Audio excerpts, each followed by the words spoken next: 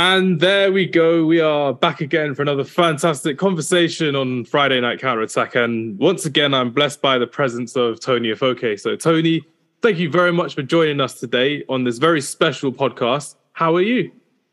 I'm good. Looking forward to talking football with you, and thank you for having me. You're very welcome.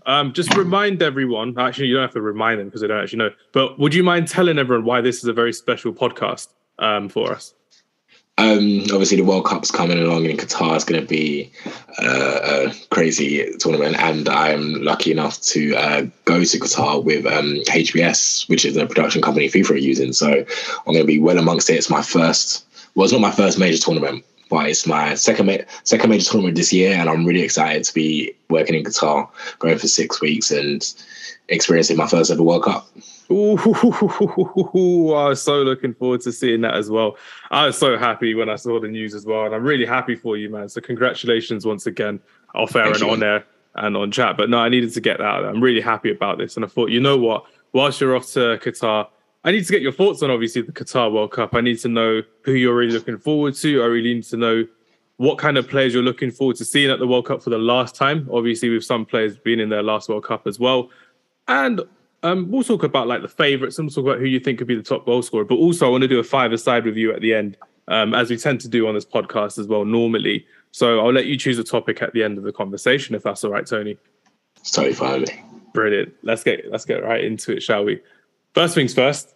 How's it going to be for you when you're out in Qatar? Are you going to be working alongside like just a production company for any type of game, or are you circling one type of team? How's it going to work for you? So I'm going out in a couple of weeks' time, so we got to get there before all the teams are arriving, and we're just basically in charge of all the content that's going to be put out by FIFA to all the broadcasters. So we're going to be in charge of like every single team, all 32 teams, or what like content they're going to use, how they're going to do it. They have to like go through us and everything. So I'm looking forward to it. I'm going to be meeting a lot of people from a lot of nations, but we're all here celebrating and looking forward to a tournament, and a first tournament in the Middle East for a World Cup. So it's going to be like uncharted territory, but at the same time, I'm looking forward to it. Nah, it's fantastic to hear as well. And have you got everything ready? You've got everything prepped for your time over in Qatar? You know what you're going to be expecting for the hospitality that you get in the Middle East, because it's next level in the Middle East for hospitality. You may even gain a gut whilst you're out there as well, Tony. I've been told that I'm going to enjoy the food out there, so I'm looking forward to it. And I've sorted out like where I'm going to be working in the and where I'm going to be staying as well, and like my travel and all that. So yeah, everything's sorted. So it's just now waiting till I get out there.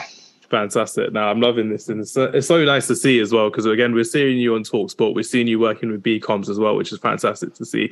And now we're going to be seeing you working with the broadcast company, or the production company, I should say, at the World Cup in Qatar. So I'm really happy to see that, Tony. And first question for you for today: what's the one thing that you're most excited to see at the World Cup, or who's the one player you're most excited to see at the World Cup coming up, and why? The one player I'm excited to see the most is Kylian Mbappe. Ooh, seriously? Because there's a lot of media speculation going on with him at the moment, and I feel like the media is trying to create this narrative around Kylian Mbappe. And this is a guy who was instrumental in France's win of the World Cup, last World Cup in Russia. So now he's older. He's probably a better player than he was back then. And he might have to lead this France team with the likes of Kante out and Pogba that might be out for the World Cup. He's going to have to lead this France team to try and win it back to back. So all eyes are going to be on him. And I know there's rumours saying that he wants to leave. So this is a chance where players that are in and amongst transfer rumours and that are playing in the World Cup, this is where their stock can either rise or their stock can go, or we find out a breakout player like we saw it. I remember in the 2010 World Cup in South Africa, we saw breakout players like Sami Khedira, Ozil, and that's when they all got their moves to Real Madrid. And in 2014, we saw it with James Rodriguez as well. So you always have those players that have like a really good World Cup, and then their stocks rises and they get a big move. I'm not saying that's going to happen for Mbappe, because I don't know where he's going to go yet. But I feel like with all the media speculation and transfer rumours, that's the person I'm looking forward to seeing the most. Fantastic. Yeah, I'm looking forward to seeing how Mbappe does, because it's almost a new look France team as well, with the likes of Camavinga coming into the side, Tchouameni coming into the side as well. You're seeing like Upamecano coming in at centre back, and obviously Arsenal's William Saliba getting into the squad recently as well. So it's a fresher looking side for France as well. And personally, do you think they're going to be up there with the favourites for the World Cup? I do, but only thing is what who Didier Deschamps takes, because France have a ridiculous amount of talent in their talent pool, and I feel like on paper, well, Pogba's been pictured back in Juventus training, so I feel like with a month under his belt, he could be within that France squad. But we all know N'Golo Kante is out, so we're going to see the likes of Tchouaméni and Camavinga, and like they've still got Giroud, Mbappe, Ousmane Dembele. Like, this is France. France have a ridiculous team, but it all depends on Ballon d'Or Benzi as well. Exactly. Benzema's going to be in a World Cup because he missed out in 2018. So I'm really looking forward to this France side. I feel like they'll be in and amongst it, even though they're missing the likes of Kante, and I think any nation in the world would miss the likes of him. I feel like they've still got enough talent to be in and amongst it come the semis or final. Yeah, fantastic. Because I'm looking forward to seeing a lot more from Ousmane Dembele, because I've really wanted to see him do it properly in a France major tournament, with all of his injury issues and his his form being bad for the last few years as well. It's nice to see him back in the French side as well. It will be nice to see how, I think for someone like me, we see more of him playing good in a France shirt on FIFA than we do in real life, unfortunately, or in these international friendlies. So I'm really looking forward to seeing how he does well, linking up with the likes of Giroud, Benzema, and Mbappe as well. And obviously with Antoine Griezmann, if he gets back into this right form for France, to see how they get into this attacking squad as well, which would be very good. Now I need to talk to you about England, because obviously you're going to be following all the teams, but you may have a close eye on England as well. Actually, that was an assumption.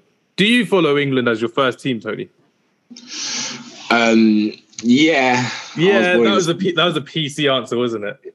Yeah, I do. But at the same time, if Nigeria and England were playing, I think I would support Nigeria.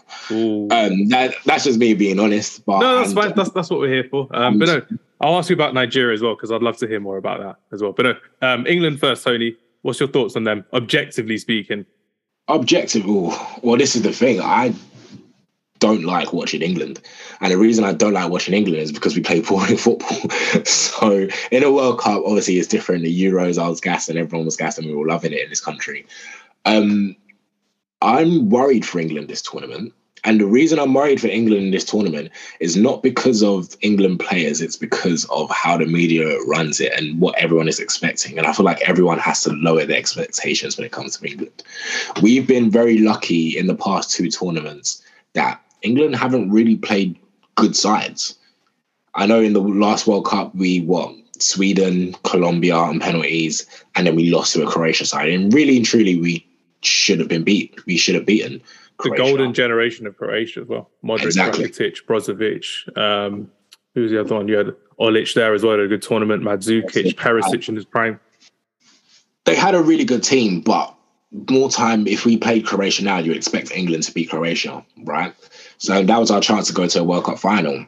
And then in the Euros, fair enough, we beat a Germany side at Wembley. Fair enough, we beat them 2-0. But then we had Ukraine.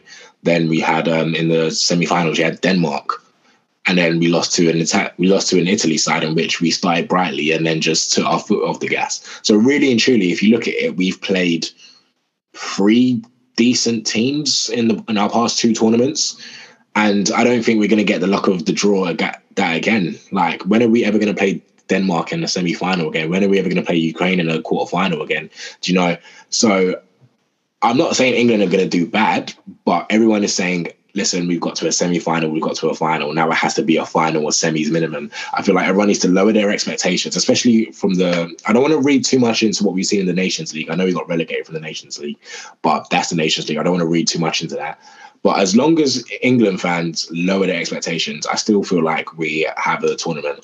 I trust Gareth Southgate. And the only reason I trust Gareth Southgate is because tournament football, like we have this notion, because we all watch Premier League football, when we watch these England stars play in the Premier League, we feel like, they should be the best in the world, right? But it just doesn't work like that. And tournament football isn't about the best team. You don't really get the best team winning the tournament more time. I remember Portugal, they didn't even win a group stage game and they won Euro 2016. So the best team in the tournament doesn't really win all the time. I can say, okay, France in 2018 were the best team there, but they didn't win. And then let's say Germany in 2014.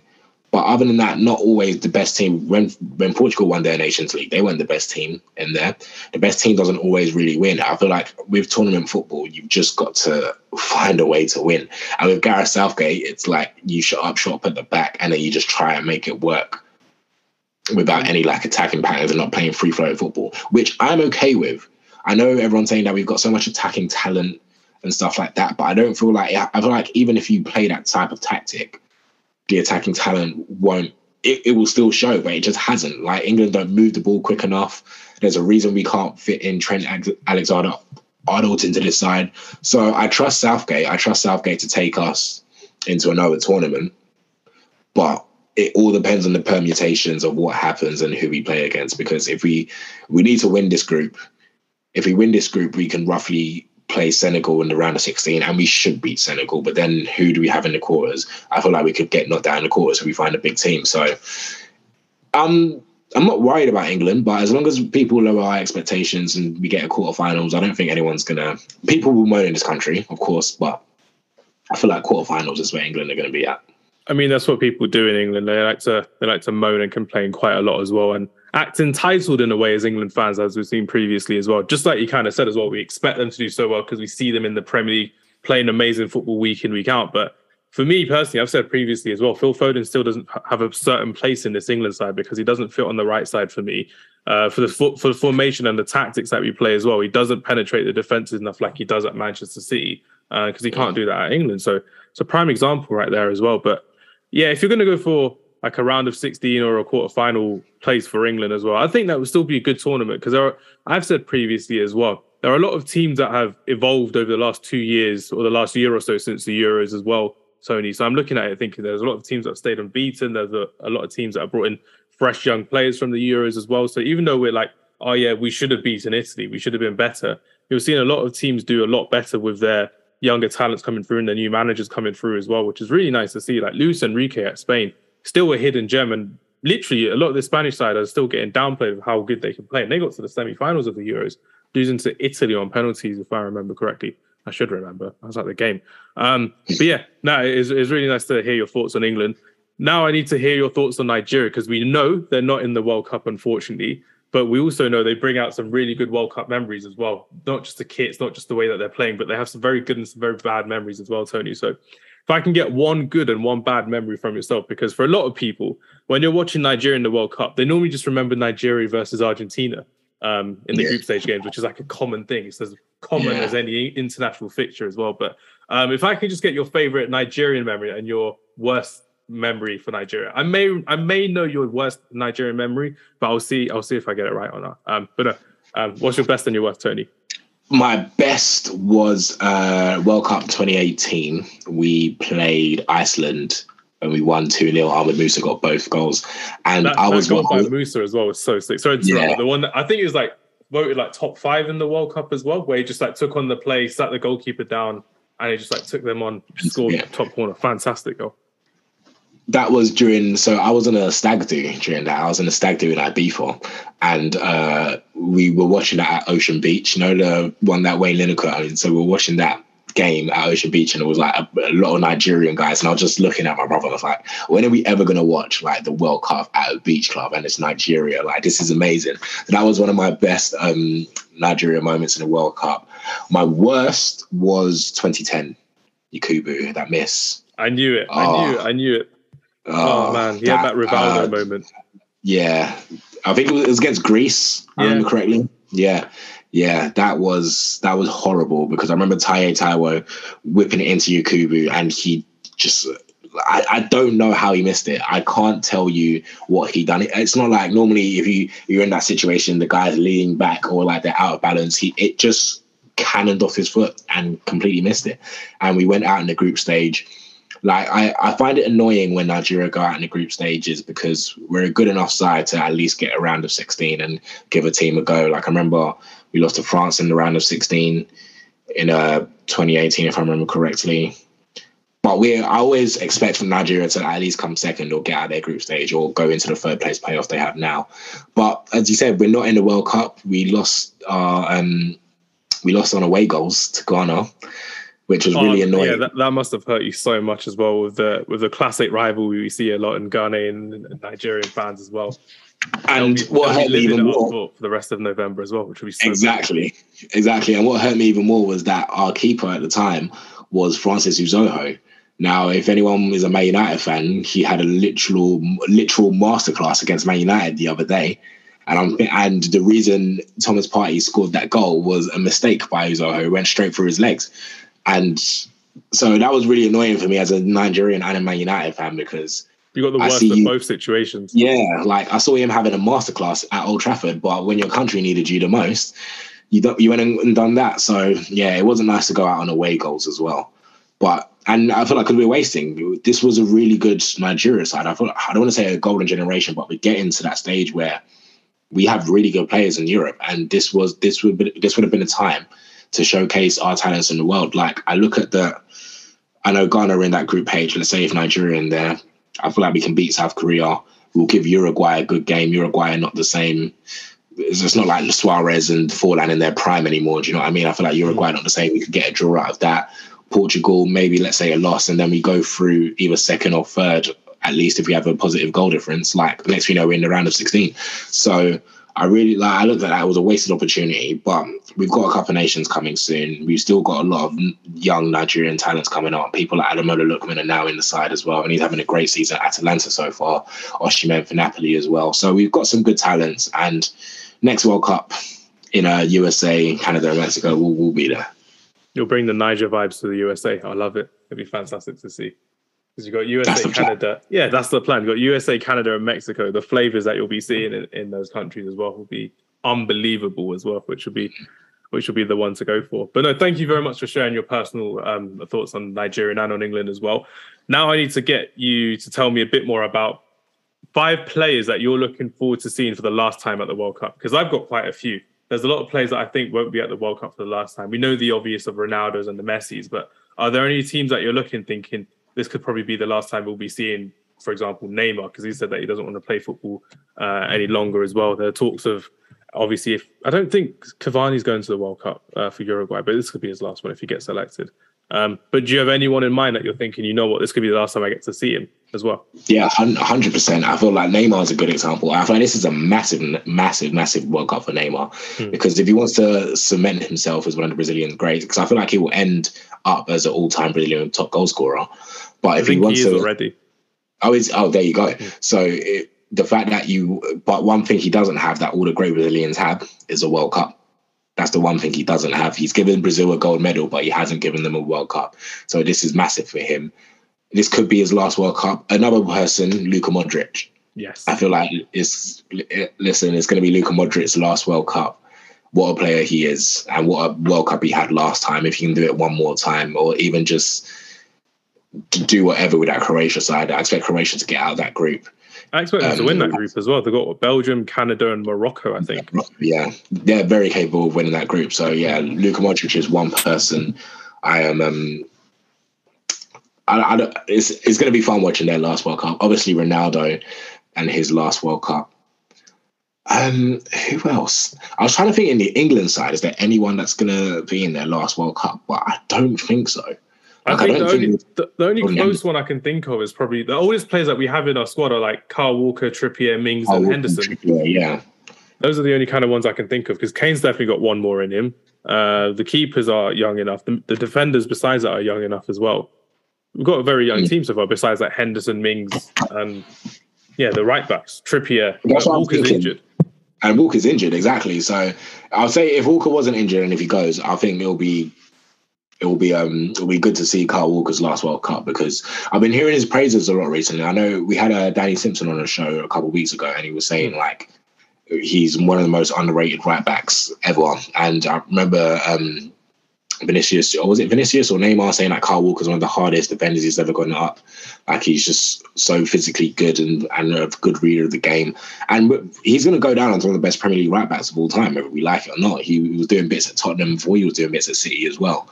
So if he was going, I would say I would miss him. Obviously Argentina, Messi. But I feel like this, I don't want to say it, but could this be Lewandowski's last one? It could be. It's a good shout. He's 32 or 33. How old is he now? 34, 33. He's 30. Do you think he's going to be playing at the age of 38? I think he can. I think he's got that in him, Yeah, and it all depends what Poland do and if Poland have that striker and Poland can replace him, which I don't watch under 21 Polish football, so I don't know. They've got Milik, who's a very good striker, who's at Juventus now as well. But it's the rest of the team you're kind of thinking of as well. Like, how did they it's kind of like with what Argentina have done with Lionel Messi. They've built this young team around him to make it easier for him to play his natural game. Portugal haven't really done that with Ronaldo, but they've still got quality elsewhere as well. We'll have to see if Poland can actually do that to get another qualification, because it could easily be like an Italy or a Sweden that qualifies next World Cup, and that's Poland out of the World Cup. And especially with the next, even Norway as well. Even in Norway with Haaland coming through and Odegaard being fantastic young talents in the Premier League as well. But remember, for the next World Cup as well, Tony, 3 places are already taken up by the hosts, which is crazy to see as well. So you're going to have less qualification points as well, places to go into as well. Yeah, that's true. So that's Lewandowski is going to be one as well. Busquets. If Busquets goes, I feel like Busquets goes. If he goes, and I feel like he will go, it's going to be Busquets is one of my favorite, probably my favorite DN of all time. I think he makes the game of football look so easy. I wish if there's one player I could play football with, I feel like it would be Busquets, because he would just make me feel like a 10 times better player. He'll find me in positions that I didn't even know I was in. So yeah, Busquets would be my last one. That is one person I'm looking forward to see if their last World Cup, if he goes, which I feel like he will go. Yeah, surely you need Busquets in this team as well, which would be great to see going forward as well. But no, thank you very much for that. Now we're on to the 5-a-side or the 6-a-side of the week, which you like to do. This is going to be a tricky one because I'm going to give you a choice now, Tony. We're going to make our joint 5-a-side for rather current players at the World Cup, or one player per the last World Cups each. So you have to go from like 2018 to 14 to 12, no, to 10, so to 10 to 6 and to 2. Or we can do against each other for this World Cup. So your choice completely, Tony. I want to do the nostalgia one. I like that. Go on, let's do the nostalgia one. You choose first. So you can only pick one player per World Cup. I'm not going to limit you with nations because I don't want to bore you, but one player per World Cup. And why? Because we can't just go like, this version of, for example, this version of David Villa was better than this version of David Villa. It has to be the specific reasons why as well.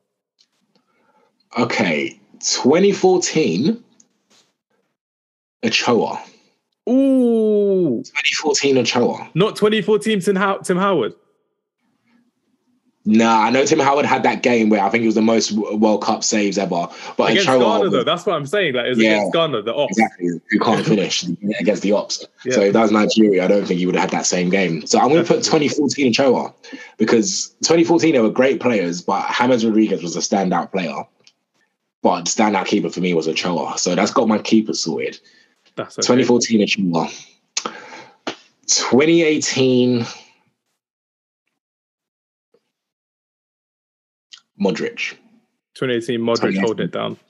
Ballon d'Or winning Modric as well. Ballon d'Or winning Modric. How he did it. Literally carried Croatia on his back. Do you remember his goal against Argentina as well? Whew. Do you remember that? Oh, no, I do. That was, yes. Gosh. Yeah, 2018. Yeah, 2018 Modric, definitely. Because he had that really good game. He had that really good tournament. But that goal against Argentina, I forgot who was in goal. It may have been Caballero in goal for them as well. Caballero, yeah. It is really good. So you've gone for Ochoa, you've gone for Modric. Which tournament are you going for next? You've done 2014, you've done 2018. Now you can go as far back as you want. 2006 Cannavaro won the Ballon d'Or that year, led Italy into a World Cup. You stole my choice, man. And I need a defender in there. So 2006 Cannavaro. Oh my days! Was that your first World Cup or was that your second World Cup? I want to say that was my first World Cup I watched properly. I remember England going out to Brazil in 2002. I remember watching that in primary school. I remember them wheeling out that thing in primary school. But I feel like the first World Cup, like I remember every single game and watching it and being like, okay, this is a World Cup. I'll say 2006 was my first proper World Cup. Like I remember certain games of 2002, but I can't remember the whole tournament. But yeah, 2006 was my first proper World Cup, and what a World Cup that was. People like to say that 2010. I feel like the younger generation on Twitter now was like, "Oh, 2010 was the best World Cup," and I was like, "Nah, you guys don't remember 2006." You missed I out remember on the opening day. Philip Lahm, no, Torsten Frings as well. What? Oh gosh, Costa Rica getting bodied in against Germany. Crazy to see. Literally, I remember that Torsten Frings goal, and then Philip Lahm was a youngster as well. Yeah, so many people came out of that tournament. So, but I would say as my defender, 2006 Cannavaro, definitely. Fantastic. And then who are we going for? We've gone for a midfielder. We've gone for a defender. We've gone for a goalkeeper. This is where the fun begins now, Tony. Who have we got now in your attack? So I'm going to go 2 attackers, and I'm just basing them off the tournament they had. 2010 Forlan. You idiot. I'm sorry. But Forlan and Jabulani. Two of my players just like that. And I didn't even give you a warning of what we're doing, and you stole two of those players off the top of my head. Insane. Great minds think alike, eh? It's true. But why Diego Forlan for our listeners and for yourself? I don't know what witchcraft he done on that Jabulani ball, but he just mastered it. He scored ridiculous goals in that World Cup. And this was a player that obviously played for Man United as well. So he's a little cult hero for us for what he done at Anfield at that time. But he just mastered that Jabulani ball and the free kicks as well.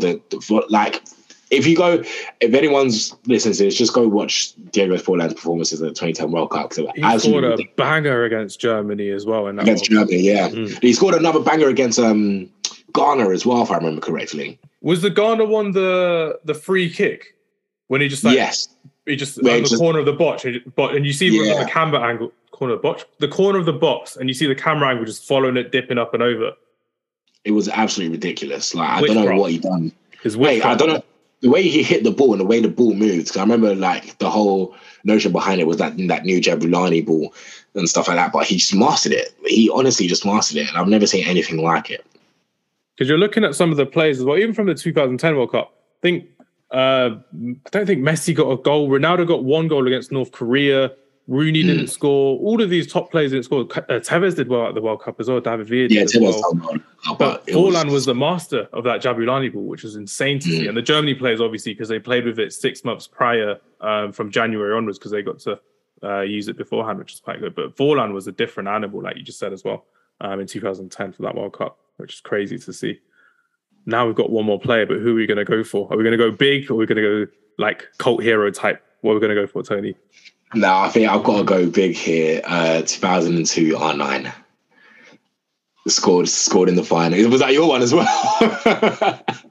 I shouldn't have been too polite with you, and I should have gone one at a time to let you go. But no, yeah, we should have. It's all good. It's got me thinking. It's got me thinking now. It's got my thinking cap on now, which is good. Oh, should I take Ronaldinho? No. Actually, no. If you take Ronaldinho, that would be better for me, because I wasn't going to pick Ronaldinho. But no, Ronaldinho broke my heart, like you said, in primary school. I think that was one of the games where we got to stay home to watch it, which is quite good. So we had to go to school afterwards. So yeah, my heart was broken that day from Ronaldinho. That was my first time watching Ronaldinho play, and you're like, this guy running through the middle of the park after we're 1-0 up, setting up Rivaldo to score to make it 1-1. Then he scores that ridiculous free kick against David Seaman, who just gets embarrassed by falling back into the net as well. And with the team that we kind of had as well, like Danny Mills at right back, Nicky Butt centre midfielder as well. I think we had Teddy Sheringham coming off the bench as well. So it goes to show that we had a few little injuries in that side as well. It wasn't our best England side, but that was the best Brazilian side I've had the pleasure of watching so far as well. And mostly down to like Ronaldinho and Rivaldo and Ronaldo. All these names that people, like you said, the younger generation don't appreciate and don't understand. If they watch them live, they would appreciate it and they would understand as well. 100%. It was going to be R9, obviously, for the 2 goals in the final, but I'll give you R9. But yeah, that's my team. So 2010 Ochoa, 2006 Cannavaro, 2010 Modric. No, 2010 Forlan, 2018 Modric, and 2002 Ronaldinho. Fantastic. So that's in there as well. Now I've got to force this narrative somehow, because I'm not sure how I can go for a better World Cup keeper than Ochoa. You know what? I'm going to go for 2014 again, but I'm going to go for Keylor Navas as my goalkeeper. Yes. Got that move to Real Madrid after that. Yeah, he had a very good World Cup. Just like you were saying as well, he was in the group where we had England, Uruguay, Italy, and Costa Rica. And out of all the teams who came top, Costa Rica. They went through. They did really well going forward, and Keylor Navas was a big player in that tournament. Manuel Neuer obviously was probably the best goalkeeper of the tournament. But for nostalgic reasons as well, I just remember Keylor Navas, like literally just said, bursted onto the World Cup scene. Some players we like to see on the World Cup and they have fantastic tournaments, but they don't replicate it when they get that big move. Keylor Navas was one of those players who actually built up his reputation at Real Madrid and was a fantastic player to watch and to really, really enjoy and to really appreciate as well. I may have taken an L here, Tony, by going for 2014 Navas instead of 2014 Lionel Messi, but I'm going to try and go for more cult hero type players as well, because it gets a bit boring when you're picking Ronaldo and Messi. But Ronaldo, for me, has never really had a good World Cup tournament besides 2018. Where are we going to go through? We're going to go to 2006. And for me, if I'm going for someone from 2006, I have to pick Zinedine Zidane. So I have to remember the fact that he was a player who kind of came out of retirement, I think, a month or so before the tournament to get into the squad after he finished his career, his club career at Real Madrid. And he was somehow brought back into this France team who didn't really have that proper midfield at the time. They had Makelele, they had Vieira, but they were kind of on their way out at the time in the French squad because of how they were playing under, I forgot the manager's name, but Zidane just came in and he was just like coolness personified on the pitch. And if anyone is listening out there, I remember seeing a video on the weekend by another podcast, and they said Kevin De Bruyne is a better player than Zidane ever was. And I just put my hands into my head when I saw that, and I just sent it to my cousins. I was like, "Does anyone agree?" And like, no. They're like, "It's just Americans talking nonsense about De Bruyne." I'm like, come on now. If you watched 90 minutes of Zinedine Zidane, you've been blessed in football. That's all I'm saying. When you're watching how he played the game of football, when you're looking how he single-handedly, for the group stages, at least in my opinion, got them through that group stage as well. And then you had other players coming back into form. You had Thierry Henry getting back into form. Zidane against that Brazilian side in 2006 as well. Just watch the 90 minutes. Just watch the 90 minutes. If anyone that hasn't watched that World Cup, just watch that 90 minutes of Zidane, just pure, against a very good Brazil side as well. Let's reel off some of the names, shall we, just to add some hype to it. So who you've got? You had the likes of like Kaká in the midfield. You had Gilberto Silva. You had Zé Roberto. You had Ronaldo R9. You had Ronaldinho. You're looking through. I think you had, was it Maicon right back or Dani Alves? I'm not sure Dani Alves was on the scene. No, Cafu was still there actually. Yeah, Cafu was still there at the time. Yeah, Roberto Carlos was still there. Lucio was still there, and Dida was still there as well. And Zidane just made an amazing cross into the box for Thierry Henry to score, and Zidane dictated that midfield and that whole game in the World Cup. I think quarterfinals it was against Brazil. Yeah, he was gliding past them, which you don't really see people glide past Brazil. They normally do that against you, and that's what was I remember that game. It was ridiculous. It's so good. If you had like one of those, I think it happens in a lot of countries now where they have like loads of clips and stuff. But in England, they used to sell like the World Cup DVD afterwards as well, went after the tournament. And I just remember getting that DVD and watching like Zidane. I'm just like, this guy is just on another level, and you're just enjoying it for the sake of enjoying it. It's never always about goals and stats and whatever. It's about how you can influence your play on 21 other players on the pitch, and he did that. He absolutely dominated Brazil in that respect as well. So 2006 Zinedine Zidane is my guy. I could have gone for 1998, but I've also just said on the podcast that my first World Cup was 2002, so I was never going to assume something that I haven't seen. That's just not me. I don't like to assume things that I haven't. Otherwise, I could have gone for like 86 Maradona, but I never saw him, so I'm not going to assume that I saw what happened as well. So play it fair game. We're going to 2010, and we're going for someone who I think had a very good tournament in 2010, and I think this is where he kind of burst on the scene for me.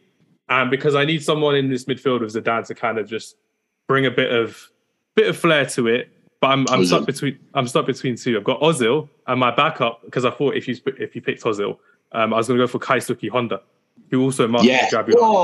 Oh, what a guy! Yes, that World Cup. He mastered the free kicks as well, which is insane. You're looking at him like, what is this guy doing? I think Keisuke Honda, I will leave him as a shout out because he was a fantastic player. Because I've seen your team, Tony.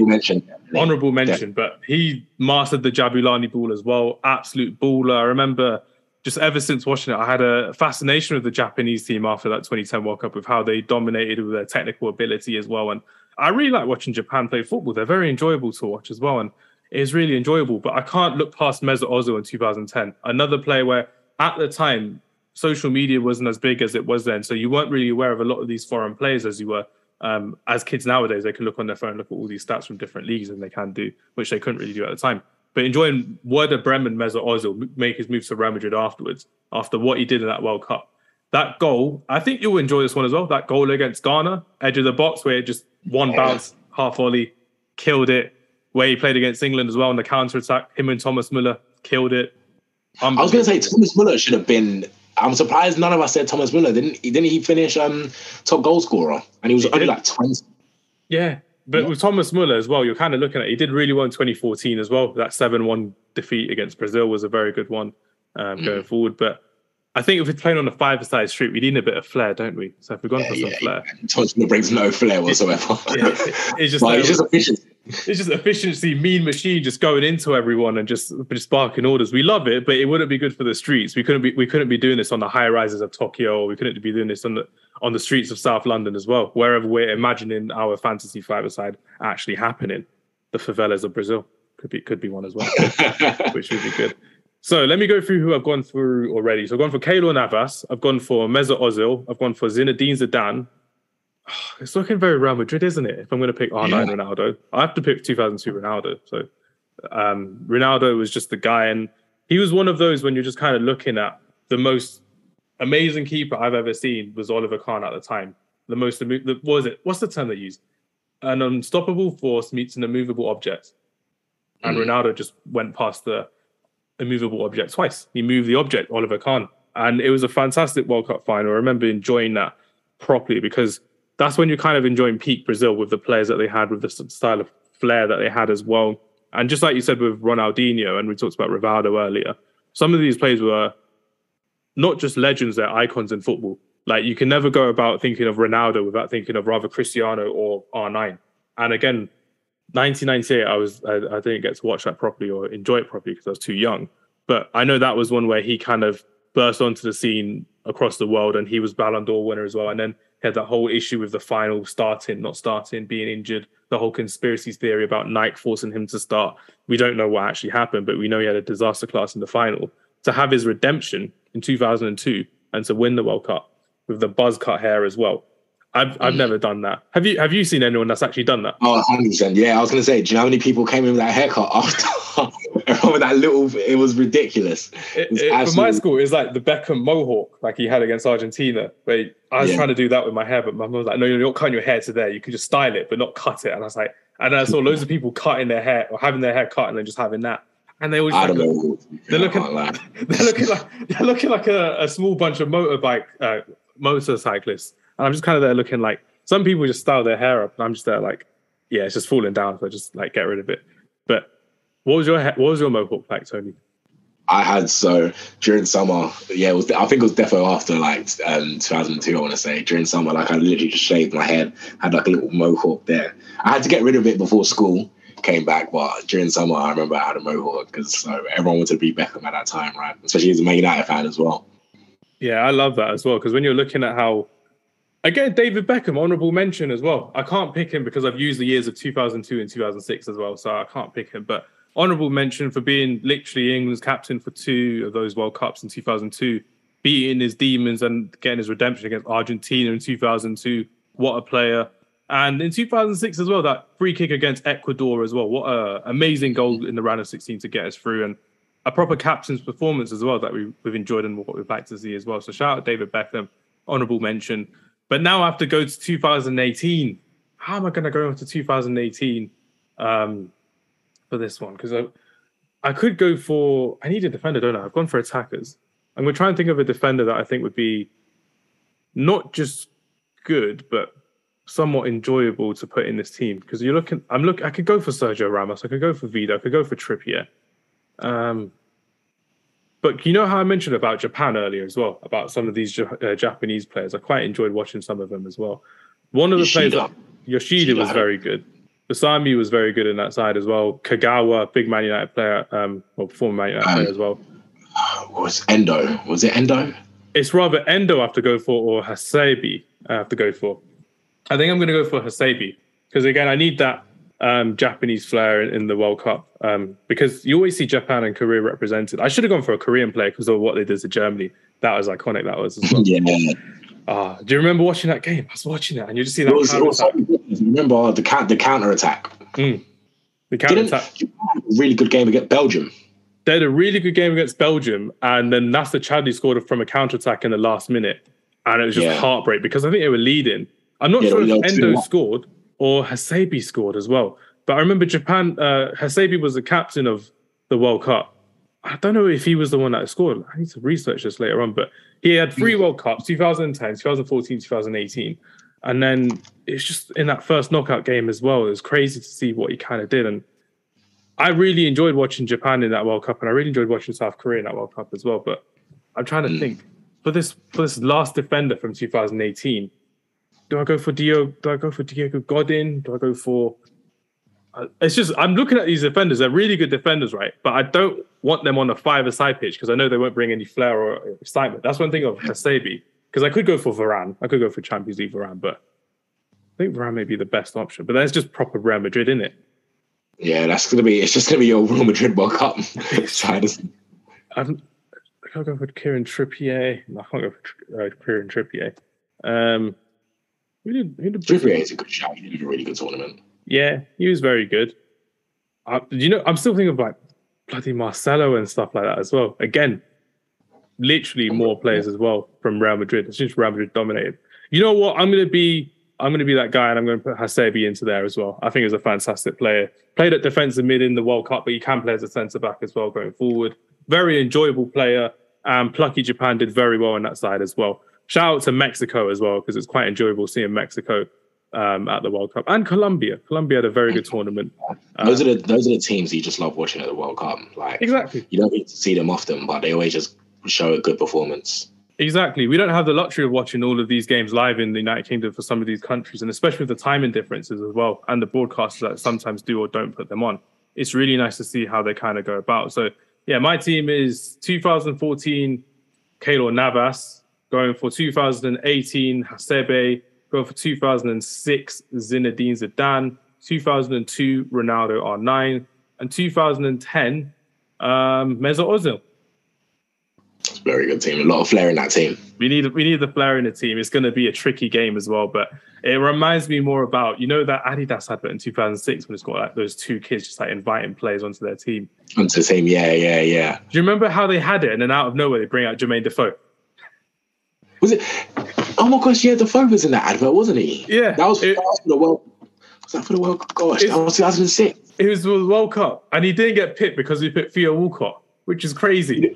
You know what's funny? So literally, for the B Conference thing yesterday, we had Darren Bent, and he was talking about the situation. Because he was like, him and Defoe and Rooney were like the top English scorers in the league, weren't they? Exactly. So the last thing was, it was going to be, he was saying that he was texting Jermaine, and he's known Jermaine since they were 15 years old. So they were saying they both scored like 20 goals that season. And they were both saying it's either going to be one of us to go to the World Cup, either going to be you or Defoe. And then we ended up picking 16-year-old Theo Walcott, which then again, he had a good career for England. And then Defoe got his redemption in 2010, you know, saving us against Slovenia, USA and Slovenia. But yeah, it's crazy to think that Defoe and Bent didn't go to the World Cup and we took a 16-year-old Theo Walcott. Unbelievable how that happened as well. Because when you think about it, Walcott, he only went to, I think, so one extra tournament in 2012, the Euros, and then that was it. I mean, he scored against Sweden, which was nice, but he didn't do anything else in that tournament. No, Aaron Lennon and Sean Wright-Phillips went in 2010 to South Africa, and he stayed home under that one as well, which was crazy to see. But it was quite crazy. And England made some really odd selections as well, because Darren Bent at Charlton at the time, Defoe, I think he was at Tottenham at the time as well. Both really good strikers and good fourth choice opportunities because Rooney was still out injured, picked in the squad. Owen, as we know, is made of glass. Then you had Peter Crouch up front against Trinidad and Tobago. And then who could we rely on? Theo Walcott. He didn't even get a game at this World Cup, which is embarrassing to really see as well. But no, before we wrap up the podcast, Tony, I just want to say thank you very much for your time today. Now I need to get your big 3 predictions. Who's going to be your winner? Who's going to be your top scorer? And who's going to be your best young player coming through in this tournament? My winner, I say Brazil. Ooh. Is it because they have too much attacking flair, or do you reckon they've got a proper balanced team? And I feel like the streets need Brazil. I feel like Neymar needs, because I'm a Neymar guy. I feel like he gets disrespected because he doesn't have that World Cup. Like the older generation disrespect him because he doesn't have that World Cup for Brazil. So I can't see, as if France were fully fit, I would say France. But right now I'm looking at Brazil or even Argentina. But right now I'll go with Brazil. Are you taking over a Brazilian shirt to Qatar as well with Neymar in the back? You know what? I have a bit of Brazilian heritage, so I can say that. So if Brazil win, some part of me could be happy. You can't leave us on. I've got Brazilian heritage. Where's your Brazilian heritage come from? So out of nowhere, Tony. Not from my great grandma. Seriously? Yeah. There's a lot of Nigerian Brazilians out there.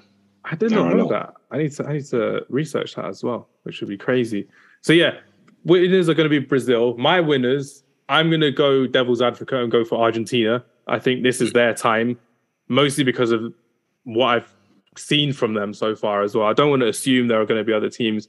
Spain are going to be a dark horse in my opinion as well. I think with Luis Enrique, they're one of the best coaches in the tournament, and I think he'll get their style of play doing really well in Qatar as well, with the climate, with the stadiums that they've got as well, the teams that they've got to play against as well.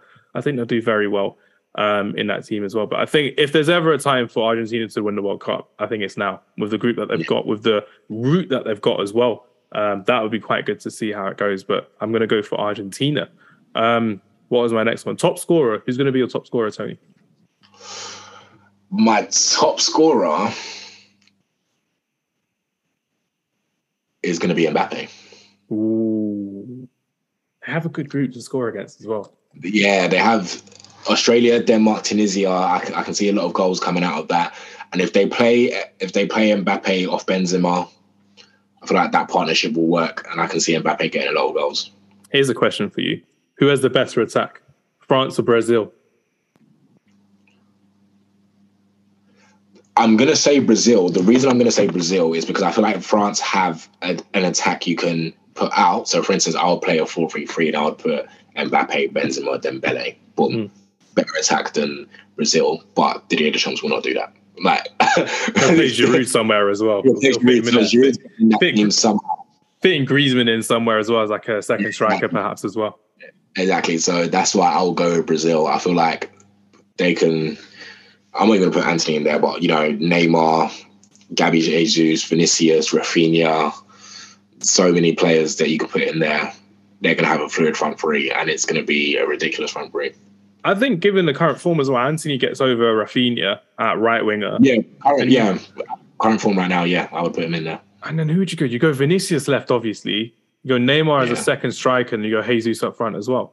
Front four was ridiculous there. Or even form-wise, you could put Bobby Firmino in there. He's been having a decent season. He's been fantastic as well. I just want to see how they would all work together. That's going to be exciting to see because, again, Serbia, Switzerland, Cameroon in their group as well. It should be goals galore from their side. Probably not against Switzerland, but Serbia and Cameroon, I would imagine, with the defenses that they have, they should be getting past them, which would be quite good as well. But yeah, you're going for Kylian Mbappe as your top goal scorer. I'm going to be the cliche English guy, go for Harry Kane. I think Harry Kane will stat pad against Wales or USA. Not so much Iran. I feel like Iran, they're going to be a tougher test than people assume. We've seen them previously in the last couple of World Cups do quite well with Carlos Queiroz as manager, who's back again as head coach, which would be very good as well. And then last question I asked you, who's going to be your best young player coming through at this World Cup? This one's really going to annoy me because Man United should have signed him this summer. And there was even quotes today coming out saying that he was speaking to Ten Hag and saying that he wanted to come to Man United. But my best young comer is going to be Cody Gakpo. I feel like he's a video on him as well about this. Yeah, I feel like in that Netherlands side, they've got a decent group in Qatar, Ecuador, Senegal. And I feel like this Netherlands side can go a bit far. It's been a while since we've seen Netherlands do well in a good tournament. And I think they missed the last one, to be fair, if I remember correctly. Yeah, so Van Dijk's first tournament, can you imagine, at the age of 30? But so Cody Gakpo is going to be one. He's having a ridiculous season in the Eredivisie right now. Got more goal contributions for all my goal contribution stands. He's got more goal contributions than Haaland at the moment, and it's going under the radar. And if there's one person you're going to look out, if there's one person that's going to get their move from this World Cup and going to add an extra, PSV are going to be laughing because they're going to add an extra 30 million after this World Cup where we try sign him in January or next summer. But yeah, Cody Gakpo is my person to look out for. Yeah, I mean, I've done a little series on YouTube for best young players going to the World Cup from each team. England, I think I put Reece James, but I did it before he got injured, which is really annoying.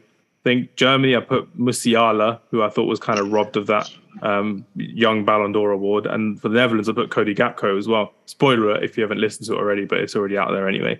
But yeah, Cody Gakpo, I think it's been an absolute joy. But for me, Cody Gakpo, where do you start him in this Van Gaal 5-3-2 formation? Do you play him as a one of the two strikers? Do you play him as an attacking midfielder behind the strikers? How do you kind of fit him into this side? This is the issue with Van Gaal, because Van Gaal's going to play this 5-3-2. I feel like he's going to have to play. He's going to have to be one of the two. I know some Man United fans, because of his physical presence, and the thing is, he's a winger, right, or an inside forward. He's not a striker, and he's not a natural striker. But I feel like because of his physicality, you can put him in that striking. You can put him up top in a 2. I don't think he can be a lone striker just yet, but I feel like you can put him in a 2 because of he's got the physical attributes as a striker would have. So that's the only reason why I'm quite reluctant to sign him at United, only because I feel like to get the best out of him, you need to play him on the left wing. But Van Gaal doesn't do that. But he's when he's played for Netherlands so far, he's been playing well. So I expect him to do bits in that Netherlands side. Yeah, I think he's got a couple goals already as well, which is really nice to see. So I'm going to really enjoy how he does there as well. My young player, who I think is going to have a really good tournament, I don't know how they're going to do coming out the group stages, but I'm going to go for Dusan Vlahovic for Serbia.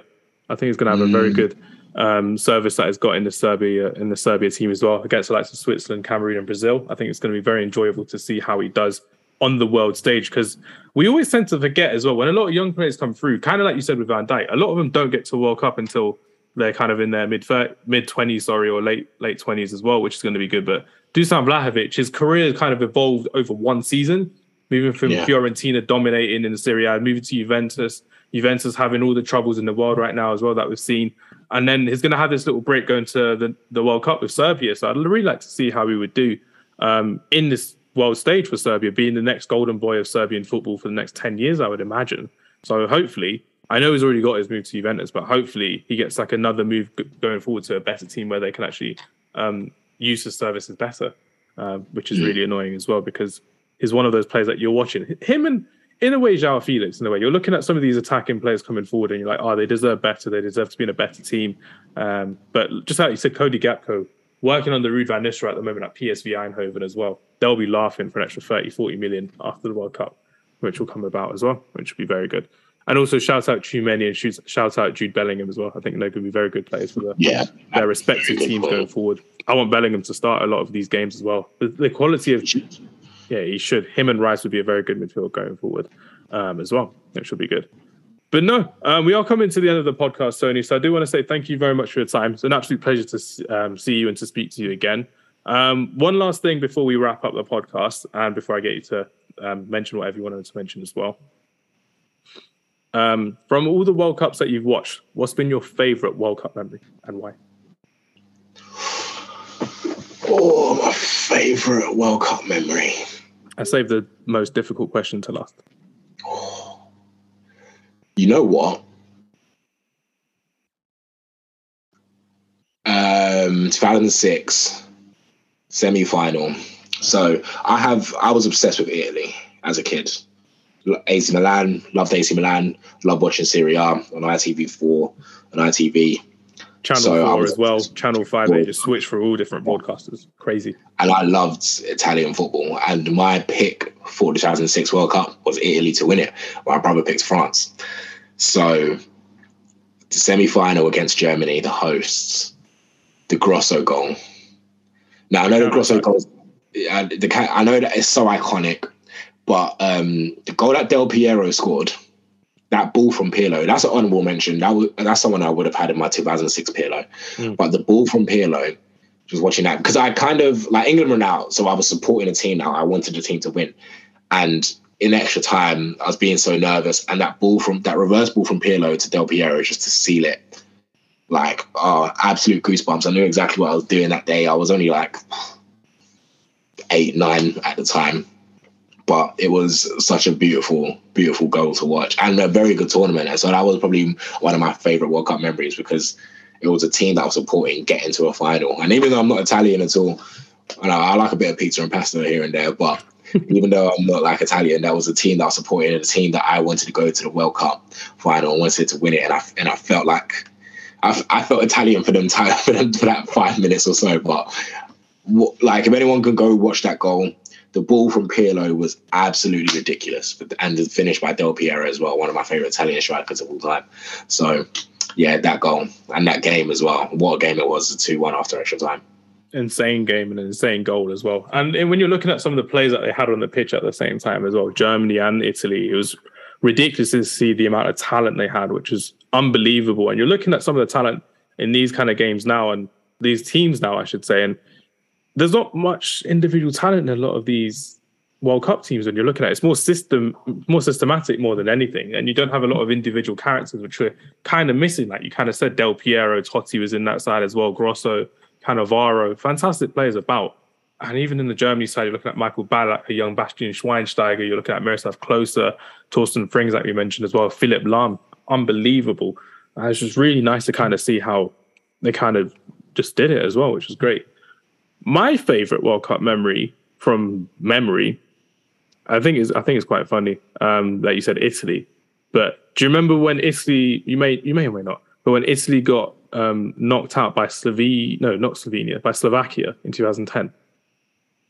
Hamšík absolutely dominated that game as well. And for some reason, the goal that sticks out for me was none of the Slovakian goals was the Quagliarella goal, the chip. Yeah, the chip. You're 3-1 down and he just chips him like that, and it's so calm and blasé. I'm like, what the hell? It's like time to still. Gosh, I remember that. You know what? There's always goals. Like, I have this thing where if your team loses and your goal scores, but there's so many goals that I've forgotten because your team got battered that game. Do you remember the 6-1 against Man City and Darren Fletcher scored that banger? Yeah. Anthony's goal this season is going to be one of those as well. Like, those goals just get forgotten. Even Rooney at the Etihad, we lost 3-1, I want to say. And Rooney scored an absolute disgusting free kick. Yeah, 4-1. Yeah, the Pellegrini season. Yeah. There's so many goals that just get forgotten because your team got bad, so you just don't really... They don't replay it. You just carry on and just move on. But they're really good goals. And yeah, Quagliarella, yeah. Gosh, you tend to forget these goals unless you really think about them. Yeah, I think what we're going to have to do, I think what you need to do for the World Cup is just download all the World Cups, like highlight reels on your plane journey. Just watch them all over and you're like, I remember this goal, remember that goal. I remember one more goal. It's not a favourite memory, but one goal that springs to mind. I think Netherlands were playing Australia and it was Van Gaal. Tim Cahill is Van Gaal's one. 5-3-2, Van Persie on the pitch, or I think Depay was on the pitch because they had already qualified. Ball over, Tim Cahill did an RVP-esque volley in front of like RVP, which is insane. I rewatched that game recently because I remember I think Ian Robbins scored a really good goal that game. I think he scored a good goal that game. I want to say it was Ian Robbins, but yeah, that's Tim Cahill goal, and then he done the infamous celebration. I love it. Yeah. It's so nice as well. And that's what the World Cup does. The World Cup brings so much joy and so many memories from so many different nations as well. And hopefully there'll be some good memories for England going forward as well. Because even though we mentioned some of our favourite memories as well, when you're kind of looking at it, like beating Sweden, beating Colombia on penalties, yeah, that probably was a really good memory at the time, I would say. But Panama, Tunisia, yeah, we don't have that many iconic goals. Okay, I'd say one iconic goal was Joe Cole against Sweden in 2006. Mine would be Beckham's penalty against Argentina in 2002. Yeah. From my generation anyway, because 2010 was Defoe against Slovenia and then Matthew Upson against Germany. Then obviously Lampard's afterwards, which weren't great. The Lampard, yeah. That was so funny and so bad. Every time I see someone with that kit as well, I'm just like, don't. It just reminds me of Frank Lampard, which is really bad to see. Another goal we haven't mentioned. Sorry for interrupting. No, this is one of my favorite goals I've ever watched live. I think it was 2018. Toni Kroos. Oh my days! Oh my days! What? Yeah, ridiculous goal. Absolutely ridiculous. I remember watching that as well. That was last minute as well, wasn't it? Last minute free kick, a cute angle. I remember watching it, and I remember going. got me so nostalgic remembering back at it. I remember going in the garden at my cousin's house where we were watching it and trying to replicate it straight away. Trying to replicate it, yeah. It's something you do as a kid. The next day you want to replicate something that you've seen or something that you're trying to do. There's the down roulette, the flip that from Ronaldinho. I tried replicating that Tony Cruz, pass to Royce, pass back, whip it in. I was like, such a joy. I may still find that video. If I find a video, I'll send it to you. But I remember it's so enjoyable as well, watching that really good goal by Tony Cruz as well. And one more goal from me as well, before we wrap up the podcast as well. Do you remember Ronaldinho's goal? No, Ronaldo's goal. You'll like this again, against Ghana in 2006. Yeah. Step overs, going around the keeper. Vintage Ronaldo. Anything against Ghana, I'm here for. I think that's Suarez off the line. Yeah, I loved it. I loved every minute of it. We love it. We love it. It's so good. But no, I think that's a really good way of ending it. Because again, like I said, the World Cup is such a joyous occasion. And I honestly just hope it's going to be joyous for you as well, Tony. So even though I know you'll be working out there, will you get to go out to some of the games as well and get to enjoy it off work? Yeah, I'm definitely going to go out to some games there. Like, I know I'll be working for some of them, but some of them I'm going to just enjoy as a fan as well and get to just enjoy like the whole, my first ever World Cup. So I'm going to enjoy it. Brilliant. No, I love to hear it. If I was to say you could do like a video blog or something, that'd be sick. Like going through different games and stuff like that. I'm gonna think of doing that, especially when I'm not working. I'm gonna see like just vlogging myself out at some games and do some content. I'm gonna see if I can make that happen. Let's make it happen. That'd be really good. But everyone, thank you very much for listening. Tony Afoke, thank you very much for your time. Again, it's been an absolute pleasure to speak to you, and all the best for the World Cup. Do you have any closing messages for our listeners? For anything really, if they want to follow you, if they want to learn more from you, the floor is yours, Tony. You can follow me at Tony Afoke, TONIAFOKE. Thank you again for bringing me on the Friday Night Counter Attack podcast, and I loved it and got some really good World Cup memories and really tracking my brain. It's got me amped up for the World Cup now, so I'm really excited about it. And again, thank you for having me. No, it's my pleasure as always. Hopefully we'll get this podcast released when you're on your way out to Qatar so you can listen back to it, and you can listen back. And when I listen back to mine, I'm like, why the hell did I forget this memory and this memory and this memory and this player and this player and this player? I'm like, oh, my days messed up so well. But no, thank you very much. Again, it's an absolute pleasure to speak to you. And whoever's team is best, do comment on our social medias below or comment on the comments of whose five-a-side is best as well. We'll have to release that when the time is due. But yeah, everyone, thank you very much for listening. Tony, absolute pleasure as always. Do find us on our social medias and do give us a thumbs up on whatever platform you're listening to us to. Take care and goodbye.